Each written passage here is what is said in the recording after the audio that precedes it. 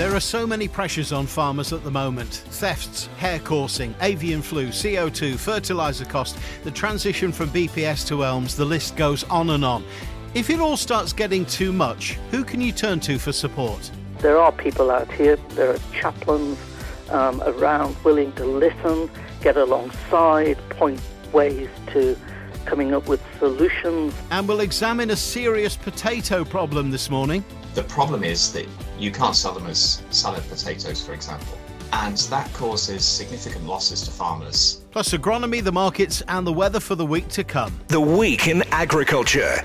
This is the Farming Programme with Steve Orchard. Good morning. Hope you've had a good week. Lammer has been put back to May. Thankfully, the Lincolnshire and the Newark shows are on as planned, but the Lincolnshire Farming Conference is not. Due to be held in a couple of weeks, the event's been cancelled due to continuing COVID concerns. The conference is expected to be back fully on the 9th of February next year with the theme of Healthy Soils, Healthy Minds. If you'd already booked a place for this year, you will be issued with a full refund via Eventbrite.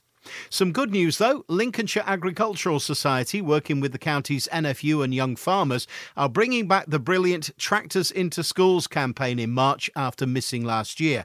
Rosie Crust from the Society, good morning. What's the initiative all about? Basically, we want to connect farmers with the school community to give schools the opportunity to learn a little bit more about what the tractor's role is in bringing food to our tables, for farmers to tell their story about their job, what it involves, and also just to educate them, because the children are the future generations, the future consumers, producers. So it's really important that farmers can share their story and just engage the children with the tractor and the role it plays in bringing food to our tables. Also, for many children, it's the first time they've sat on a tractor, so their little faces, it's an amazing experience for them. So yeah, we're really delighted that it's back.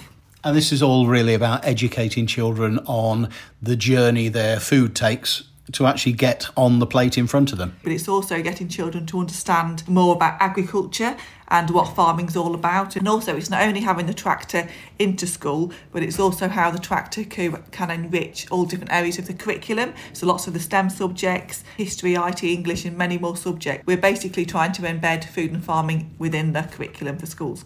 Now, we last did this 2 years ago, and obviously it didn't happen last year because of COVID, sadly. Yeah.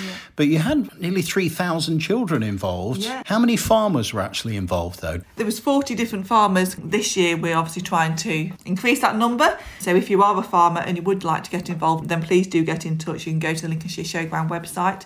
We have also got a farmers meeting on Thursday, the 3rd of February, 10 o'clock at the Lincolnshire Showground. That meeting is all about providing support and advice and guidance for the farmers. For example, how to make the tractor the most exciting thing in 10 minutes. We go through risk assessments, health and safety. We go through lots of different resources that you can do with your tractor in school. So come along to that meeting on the 3rd of February to learn more about the initiative. What would a farmer actually be required to do if they take their tractor into a school? What have they actually got to do? We do ask if they can provide some activity, so take some grains in so the children can sample the grains and then look at the different products that those grains make. Some farmers take soil in, some farmers do a PowerPoint presentation of their farming year. Each farmer basically does different things. We are here to support farmers, so if they're not comfortable teaching a group of children, then we're happy to come and support with the activities alongside the tractor. At that meeting on Thursday, we do have lots of different activities and resources set out that the farmers can actually have a go at doing themselves to then hopefully be able to recreate them within the classroom. And is this aimed at any particular farming sector? We talked about grain. Can animal farmers be involved as well? Yeah, definitely. It's all farmers. We've had them in the past where they've gone in with videos of a cow calving, a sheep lambing. So it's absolutely just developing the children's understanding of all sectors, all the different farming sectors. So yeah, please do get involved. Lovely. Rosie, just give us the details of that meeting one more time, would you? So the farmers' meeting is at the Lincolnshire Showground in the Tennyson Pavilion on Thursday the 3rd of February at 10 o'clock. And more information can be found on the Lincolnshire Showground website. Rosie, thank you. Thank you. If you're taking part, do let me know. I'd love to visit as many schools as possible. Email farming@linksfm.co.uk. Concerns have been raised again about the CO2 situation, with the agreement between the government and CF Industries to continue production due to expire tomorrow and no solution in sight. CF Industries said it continues to negotiate with their industrial gas customers to extend CO2 offtake and pricing agreements. However, it would appear that the government is unlikely to put up more money to secure supplies, saying it's up to CO2 firms to ensure continued supplies. Plant diseases are a constant problem in farming that can lead to major losses of crops and consequently money. Potato scab is one of them. The team at the John Innes Centre have been looking at this disease. Group leader Dr. Jake Malone joins us this morning. Good morning, Jake. Firstly, what is potato scab? Well, potato scab is a bacterial disease of potatoes. You will see it on all potatoes to a greater or lesser extent. You get these small scabby lesions on the surface of the potatoes. In particularly badly affected crops, this can cover the entire potato. It doesn't make the potatoes bad to eat. You can still cook them and eat them. The problem is that you can't sell them as salad potatoes, for example. And that causes significant losses to farmers. We lose about 3 million annually. And there are no chemical treatments. The only treatments that we really have is management practices, and that's largely down to extensive irrigation of fields. What actually causes potato scab, Jake? Do we know? We do. It's a bacterium called Streptomyces scabies. The soil is full of thousands of different bacteria and fungi. Most of them are benign or even beneficial to plants. You need a healthy soil sort of ecosystem in order for plants to grow well.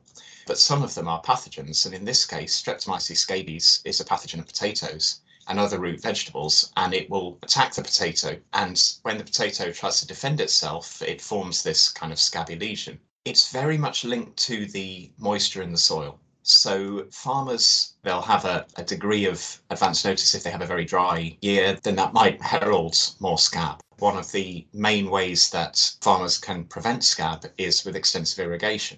And we're not talking about spraying a bit of water on plants to help them grow. We're talking flooding fields with fire hoses. And that in itself is both expensive and labour consuming and ultimately not that sustainable. And Jake, you've done a study on this. Is there any solution? Well, we hope there will be. I should say that this is a fundamental study that we've done looking at the way that the different bacteria within the soil interact with one another in the context of potato scab and irrigation. What we're interested in is, why does irrigation suppress scab? We know that it does, but we don't know exactly why that is. And we went into this study that another type of bacterium called Pseudomonas fluorescens, which is also present in the soil, may suppress potato scab and may be benefited and boosted by irrigation. So we looked at all of the different players in this ecosystem. So we looked at P. fluorescens, Streptomyces scabies, the potatoes, and the other bugs that were present in the soil. And we looked at fields that had been irrigated and not irrigated. And we found examples of Pseudomonas fluorescens that effectively suppress potato scab. We found the genes and the natural products that these bacteria produce that contribute to the suppression of the disease. And if a farmer discovers they've got scab on their potatoes, are they stuck with it? Is there anything they can do to get rid of it? Once you have scab on the potatoes, there's nothing you can do about it. That's happened. And this is why farmers will irrigate at the point just before tubers start to form. And over that critical window, they will extensively irrigate fields. So extensive irrigation early on. Jake, what's next for your studies in this area? We're not just looking at potatoes. We are hoping that we can scale up our studies and look at a number of other crops which are useful in the UK and also abroad. Well, I wish you good luck with that. Dr. Jake Malone from the John Innes Centre. It's been fascinating talking to you. Thanks for joining us on the programme this morning.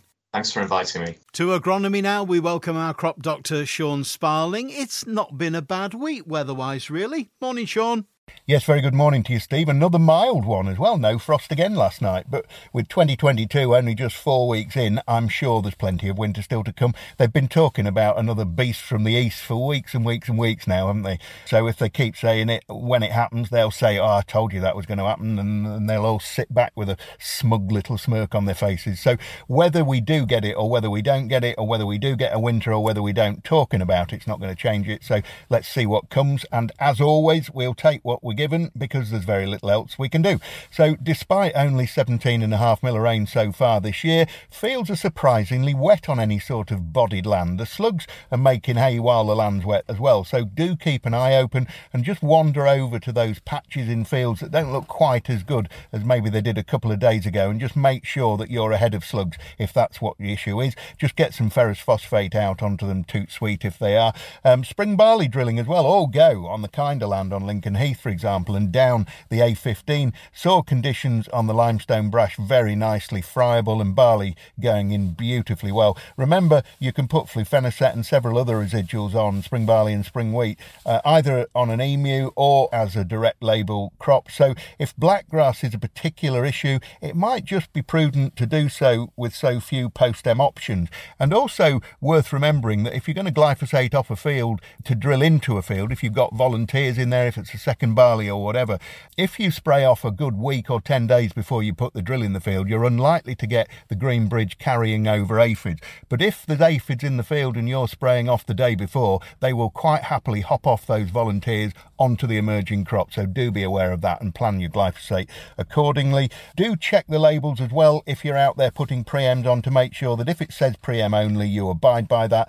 Just in case you've forgotten, always try and get the seed around 40 millimetres deep and covered. Selectivity by depth protection, and you really don't want direct contact from herbicides on the seed with flufenicet, pendimethalin, triolate, etc., because that can be fatal to the seedling, or at the very least very, very damaging. So if in doubt, just ask your advisor to go and have a look, but do aim to get around 40 mil of settled soil over the seed. Drill it at crow's beak and 1/2 inch as well, and you'll be absolutely fine, because the crows are out there causing a lot of damage as well in already drilled spring barleys across the county. So do keep your eyes peeled for crows. Winter wheat's doing okay out there in the field, but heavy land that's been poorly drained or slumped is really struggling, actually. As I said, we've only had 17.5 mil of rain so far this month, so it sits blooming wet in some of these fields. The sunshine on Thursday, of course, saw crops across the county fluorescing their chlorophyll, so things look very springy. So we can take heart that all is still okay in the main out there. A lot of the yellowing will just be older leaves dying off, so don't just assume, go and have a look. Mind you, a few decent -5 or -6 frosts would certainly be very welcome from an aphid control point of view, because whereas it just takes -0.5, just below freezing, to kill about 50% of the bird cherry oat aphid population, it has to be at least -6 and preferably down to around -8 in order to kill 50% of the grain aphid population. So the bird cherry oat aphids out there will be struggling after the recent frost that we've had. The grain aphids will still be out there in their trunks and flip-flops lapping it all up. Finding yellow rust all week in winter wheat, in Graham, Skyscraper, Gleam, Wolverine, Kerrin, Saki, several other varieties with good ratings against that disease. But most of those varieties, as I said last week, will just shrug that off once they get to mature, planted around growth stage 30 onward. Seedling levels of rust is really no reason to panic, Mr. Mannering. Certainly no reason to go putting fungicides on at this time of year, not for a couple of months yet anyway. Oilseed rape being absolutely hammered by pigeons in some areas. Just scare them away to your neighbours. That's about the best you can do, but do be alert. Several fields blew over with them throughout this week, and although damage can look an awful lot worse than it is, you do want to keep moving them on. An oilseed rape crop can lose around 90% of its leaf area this time of year, and that won't affect yield whatsoever. So again, just keep moving those pigeons on. Disease levels very low in oilseed rape in general, and pointless treating it really in these current conditions. So keep your powder dry and keep your money in the bank. Propyzamide, legally you need to have that on by close of play on the 31st of January, so you've got today and tomorrow to get that done. So I suggest you crack on if you've still got that to do. It's dry enough to travel in most cases anyway. Also remember that Shield, Clepic, Galera, Corvetto, those sorts of herbicides that we use for later broadleaf weed control of thistles and cranesbill and cleavers and poppies and groundsel, they can't go on before the 1st of March. So do plan your attack in advance, because the little bit of time you're likely to have between the 1st of March and the buds visible can be very, very short. So do plan ahead. And sugar beet, once again in the news on farm, and a talking point, 21st of January, a letter hit doormats saying you need to order your seed by the 28th of January. So just 7 days. So activity the early part of this week was absolutely frantic. And by Wednesday, it appears just a couple of varieties left. So I wonder how many sugar beet growers are away skiing or holidaying at the moment and won't know that was the case. I know that first choices of varieties may no longer be there. So I've had some very interesting conversations on farm this week, and I'm sure the beet fieldsmen will have been similarly addressed. Anyway, look, I'm going to keep talking about IPM and soil sampling to a minimum so that I've got something to talk about next week. So let's see what the next 7 days bring. Thank you, Sean. Sean Sparling Agronomy Services, who'll be back next week. Thefts of trailers, avian flu, hair coursing, the cost of fertiliser, stress related to changes from BPS and the likely loss of income. So many headaches. Apart from actually doing the job of producing food, it's enough to drive you to despair. But there is support available. Alan Robson is Agricultural Chaplain and Director of the Lincolnshire Rural Support Network, LRSN. There's a lots of challenges ahead, but what I want out there is for all those farmers, farm workers, people in the food sector, processes sector, who are under huge pressure to say, look, there are people out here, there are chaplains around willing to listen, get alongside, point ways to coming up with solutions and helpful guidance for these people. And my colleagues in Lincolnshire Rural Support Network likewise. And so, please give me a ring. That's what I'm saying. There is support out there, and of course for listeners outside of Lincolnshire, the Farming Community Network does a very good job as well. Absolutely. Good team under Jude. So, right across the country there will be an access to some form of listening ear and support and practical help when things get a bit stymied and people are not talking, be the bank or other challenges around. So, if you feel overwhelmed, don't be, talk. Alan, thank you very much. All right, all the best. Thanks, Steve. You can contact Alan on 07542 272 049 and LRSN on 0800 138 1710. Business support is important too, and staying with the Lincolnshire Rural Support Network, let's get an update on an initiative they introduced a few months ago in association with the Prince's Countryside Fund, the Farm Resilience Programme.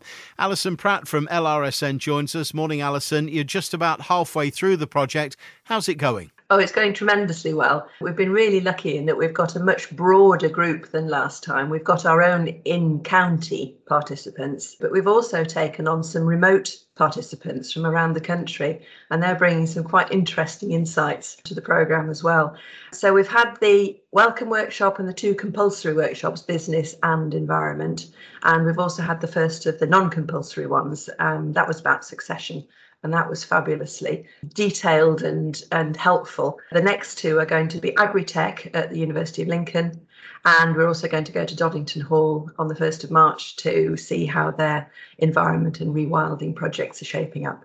And a study's been carried out recently that's showing some good results from these programmes.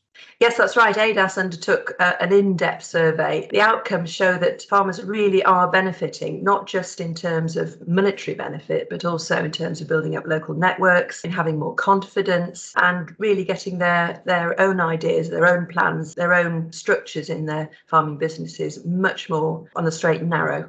And I've seen figures here that for every £1 invested in the programme, an average return of £3. Now, if only we could get that from crops and from animals, we'd be delighted, wouldn't we?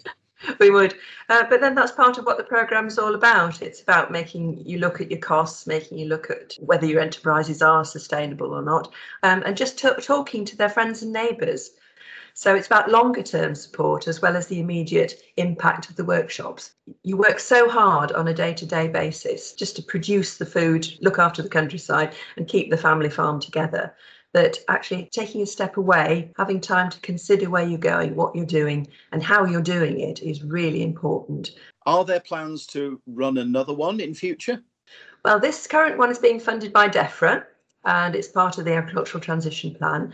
And I know the Prince's Countryside Fund is looking to roll it out again for the next phase. It would be very beneficial, and we would hope to be able to attract more families, more farms, and perhaps from a wider geographical area and farming sector as well. We've got not very many arable farms this time, and we also would like to get some more growers involved. Alison, thank you. Let's hope the Farm Resilience Programme continues and goes from strength to strength.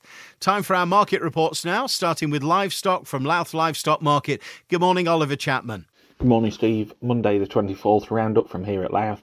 See prime steers sell away to a top of 247 pence per kilo and gross £1,380 for JC Scoley of Bournemouth, while the heifers top for G. Russon and Partners of Hatton at 222 pence per kilo and grossing £1,306. Onto the cull cows, and just a pair on offer saw a top of 128 pence per kilo twice and £816 for TNT Towers. Moving on to the sheep, and starting with the prime hogs, which saw an SQQ average of 263.36 pence per kilo, an all-in pence per kilo average of 253.04, and an all-in pounds per head average of £118 and 8 pence. Top spot this week went to P&S Marsden and Son, topping at £138, with more to follow at £128. The pence per kilo section was topped by NA and AC Collyshaw from up near Spalding at 300 pence per kilo. Moving on to the cull ewes with an all-in average of £93 and 91 pence. Again, topping this section were NA and AC Collyshaw, with Texels away to £157. Finally, just a handful of store hogs, all in average £63 and 84 pence, and topped at £80 for S Cooling. There are no store cattle tomorrow. Our next store cattle sale is Monday the 7th of February 2022. However, all prime and cull cattle and prime and cull sheep are required for tomorrow's sale. Please do not hesitate to contact me.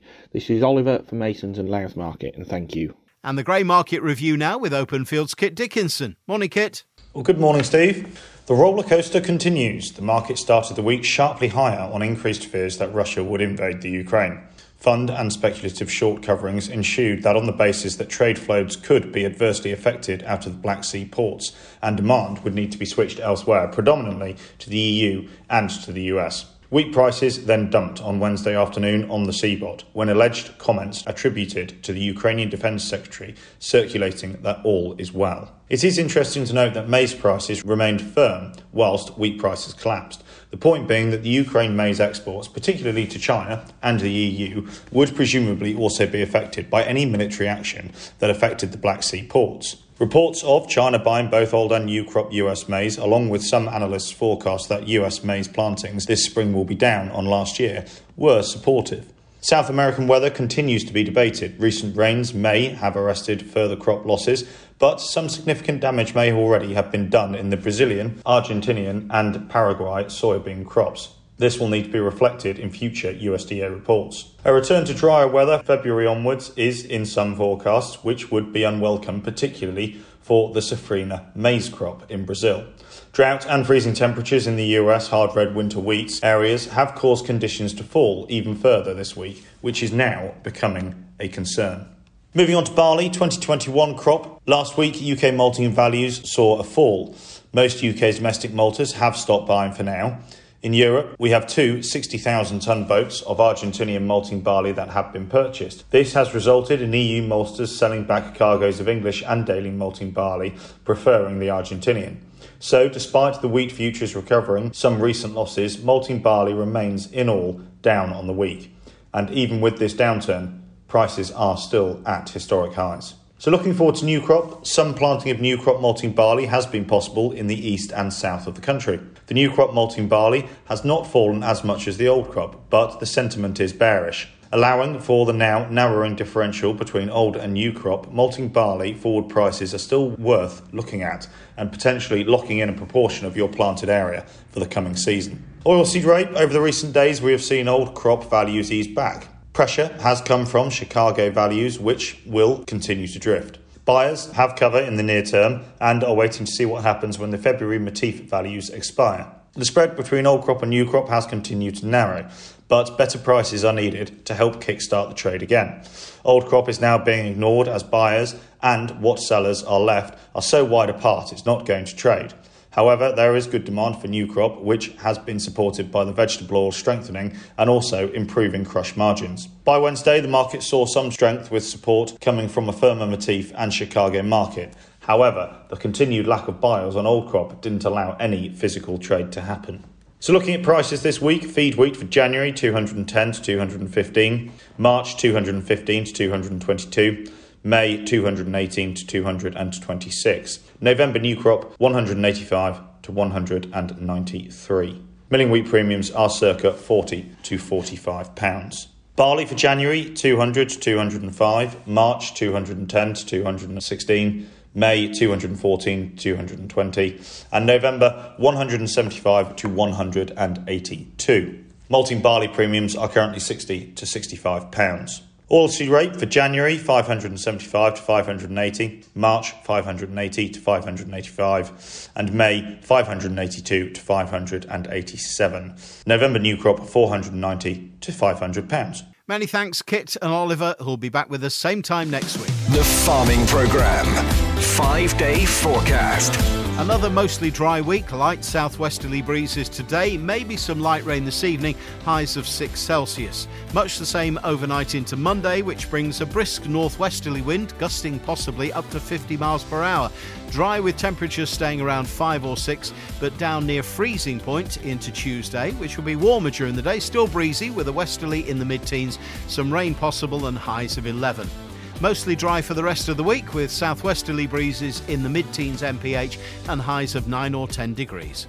Next week on the Farming Programme, we'll take a trip to a vertical farm and look forward to the big farm bird count. I'm Steve Orchard. Until then, have a good week.